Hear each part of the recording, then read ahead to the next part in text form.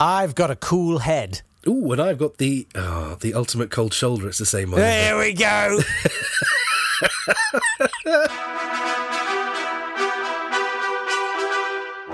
Date fight! Hello there, and welcome to Date Fight. Hello. It's the show that takes great moments from history and pitches them against each other. He's Jake Yapp, I'm Natt Tapley, and together we have selected 2 historical tissues from the box of man-sized evidence, and we'll be presenting it to you to blow your entertaining noses into. That's exquisite. I've got a cold. And welcome, because this is a new week and a new start for us here on Date Fight, and we've got a new system of new format, combat and bitter recrimination. So the idea is that you are going to score us across the week. We will put up online polls on Twitter and Facebook. You can vote for whoever you think won each day. And then at the end of the week... Yes, the polls close at Saturday lunchtime. If you haven't voted by then, it's too late. Your opinion is worth. Yes, afraid so. And we will announce the winner at this time next week, i.e. on the Sunday show. So... I'm going to have to gird my loins a bit and raise my game. Here we go. And thrash the living daylights out of you as we begin. We've chosen, I think, the same thing for one of today's facts. Yeah. It's all down to this one, really.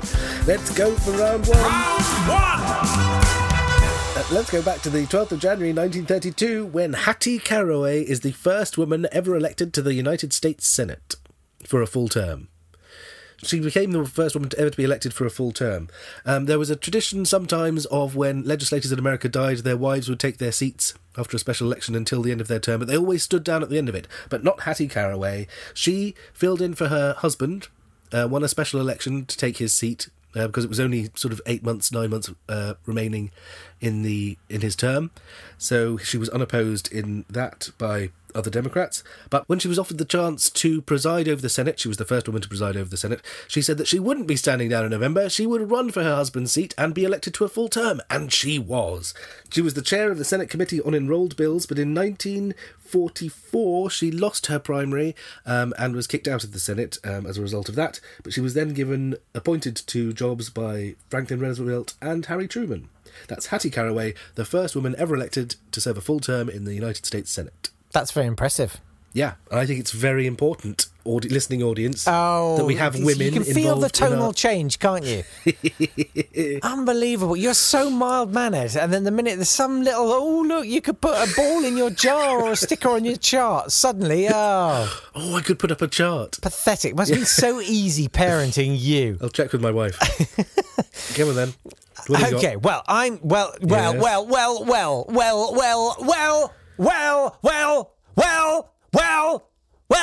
Ooh.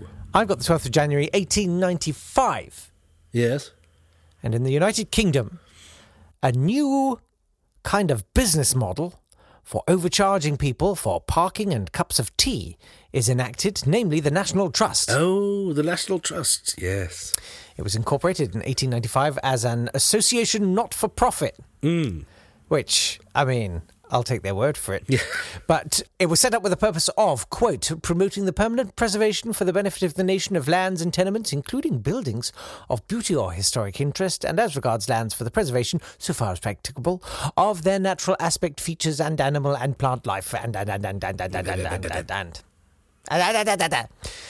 And so they began, founded by Octavia Hill. Yeah.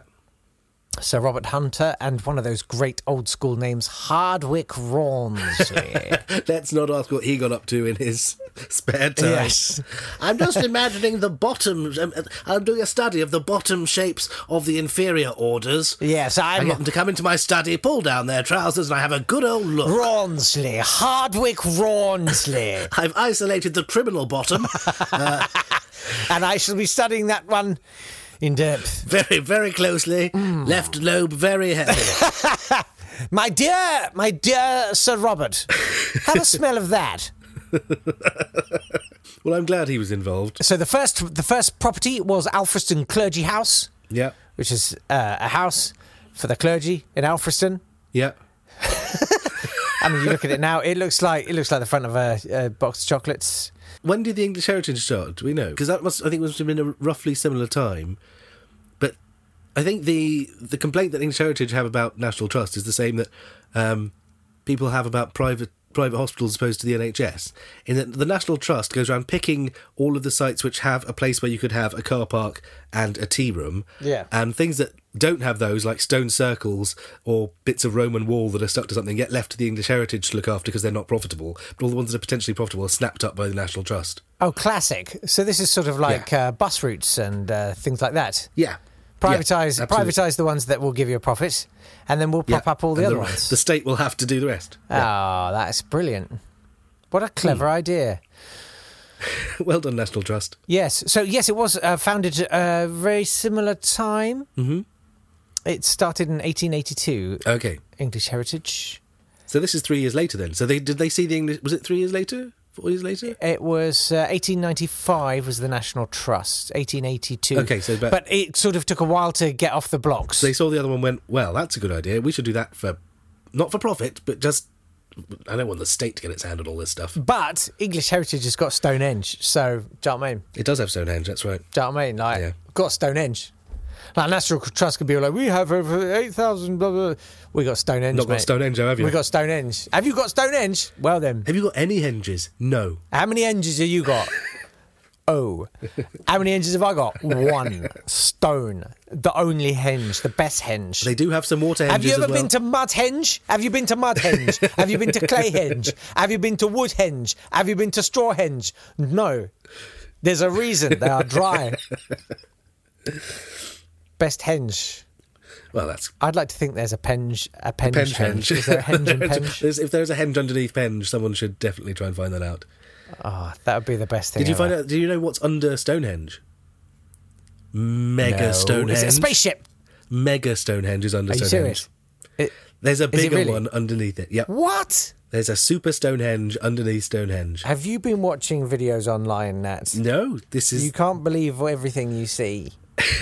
Published by the Royal Archaeological Society. Could it be? You can't believe everything you read in the proceedings.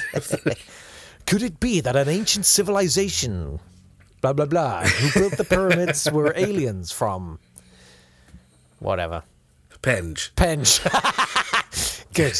Do the birthdays.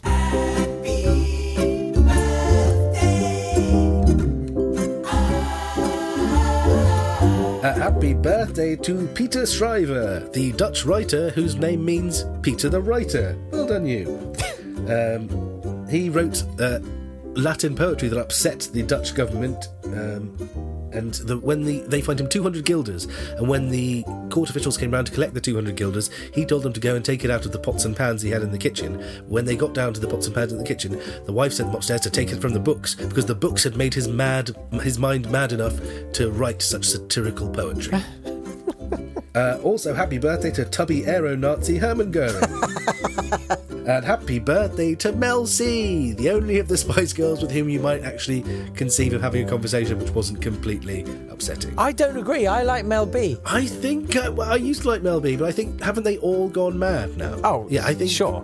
Continued exposure to tabloid newspapers and their interest has made Mel B less interesting than she was in 1997. I had to make promos for a documentary about her once, years ago, like 20 years ago. Oh. And she came across as great. Yeah. I really liked her. She was very self-aware and... All right, she can come too. She's great. We'll have a drink, all four of us. Fine.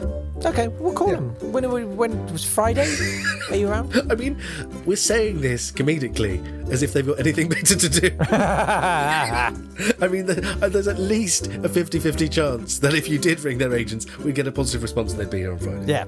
We have a podcast reaching over 30 people a day. Okay. Has your mum stopped listening then? Happy Death Day to Benedict Biscop, who founded Jarrow Monastery, where the Venerable Bede was.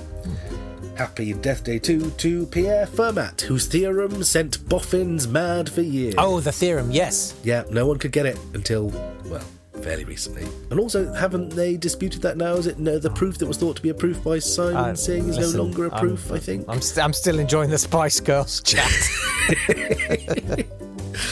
Fermat, who did the theorem, it's his death day today, so happy death day to him. And also happy death day to Maurice Gibb, who's one of the Bee Gees who isn't Robin. That's all I know about him. Or Barry. He's the other Bee Gee. Happy birthday to him. Love the Bee Gees. Well done. You got the Spice Girls and the Bee Gees in. There's a massive concession to me. I mean, it was mainly 17th century German dukes, so, you know. Round 2. I'm incredibly confident that I'm going to win this round at least. Oh, yes. And don't forget, you can vote online on the social media, on Twitter or on Facebook. Anyway, We'll give you the details at the end of the programme. I'm going to take you back to the 12th of January 1967. Oh, what happened on that date, Jake Yapp? Well, I think you know very well if the opening teaser's anything to go by. Yep. Dr. James Bedford becomes the first person to be cryonically preserved. Yes, he does. With the intent of future resuscitation. They'd promised to preserve the first person for free, but he didn't want to be preserved for free. He gave him $100,000 to cryonics research. Yes. Presumably because that will help them bring him back. I mean, that's not entirely altruistic, is it? That's true. You want them to do quite a good job on it, I would have thought. Yeah. But they didn't. I mean... No. It seems like they treated him essentially like a piece of luggage for about 20 years. Absolutely dreadful. Then the family had to store him themselves for a while in there. In a garage. Yeah. But when they then took him back to a facility where he could be properly frozen, they had it checked to make sure he was still viable. That sounds awful to use about a human person. But they checked and said, he doesn't seem to have suffered any outward thawing. Seriously? Yeah. I didn't... So essentially they peeked in through the mirror a bit and go, no, he looks all right. He's fine. Keep paying us money every year to keep him cold, please. That's amazing. I'd like to know what kind of contribution to global warming this is making. Whereas we could just... Oh, no, we couldn't anymore. I was going to say we could put them in the Siberian permafrost, but we can't because that's all gone now. But so it was interesting. So he left $100,000 to cryonics research in his will, but his family had to sort of defend this in court, and they ended up spending more than that defending his will because other relatives were all like, I wanted some of that. Yes. Unfreeze, melt him now and give me money. For heaven's sake, everyone, just chill. Oh, wait. It says it's unlikely that his brain was protected. Which says, I mean... Yeah. During all the moves, when he was unplugged for that time. It's a fun way of sort of being in denial that you're dying, I guess. It's a fun way to kind of go, well, see you in a bit. I went away for 10 days over Christmas, and when we came back, clearly there had at some point been a brief power cut because the butter had melted. And re-refrigerated. So if you're saying that for the last 54 years, that's never happened in any building James Bedford was in. Yeah. I don't believe you. Yeah, we went away over Christmas as well, and when we got back, Grandad's brain was all over the garage floor. So... Speaking of the permafrost, as we weren't, apparently the fact that there are so many mammoths coming out of the permafrost at the moment because it's thawing, that we can stop killing elephants because there's so much ivory will become worthless. Seriously? Because mammoth ivory... Yeah, there's loads of mammoth... There are lots of people collecting, honestly, hundreds of tusks a day, which is far more than... I think there was something like it's assumed that there are hundreds of thousands of mammoths in the permafrost, as opposed to the living populations of elephants, which are much, much smaller than that. So it'll become our major source of ivory, and people can stop killing elephants. This is brilliant. Does that mean I can have, like, ivory everything? Like ivory forks, ivory hats? You can have a proper piano. Yes. In your very hot world. Brilliant. That's really great news. I have to say, I feel like you've won today's show just with that one fact. That's amazing. Well, it's up to you to decide which of us has won. Yes. Why don't you get online? It's date_fight on the Twitter. Or Facebook.com/datefight, I think. Check on that. It's almost certainly that. If you put it into Facebook, you'll find it. I'm sure it's that. And you can vote on today's. There'll be fresh polls each day, which is our little way of trying to incentivise you to listen every day, because we're here every day. Yep. And polls will definitively close for the week on Saturday lunchtime, and we will announce the winner this time next week on Sunday. You'll have to listen at the weekend. Ha. And may the best man, by which I mean Nat, win. Hooray! Let's hope so. Okay, see you tomorrow. I don't trust the public. Okay, see you tomorrow. Bye. Bye.